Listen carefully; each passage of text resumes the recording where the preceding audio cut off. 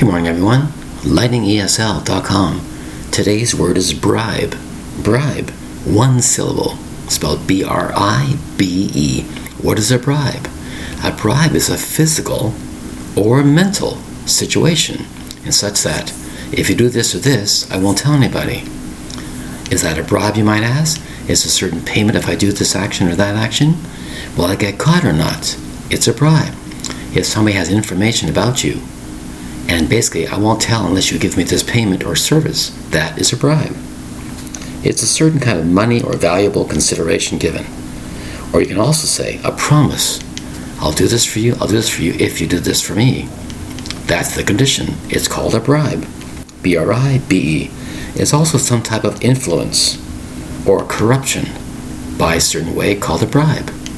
A very dangerous thing to think about. A bribe can be mentally as well as physically by money or other type of service. A bribe could be mentally. I'll do this. I won't tell anybody if you don't tell me about this. That is also a bribe, depending on the situation. It could be very, very dangerous, or it could hold you back for a lot of life activities. It's called a bribe.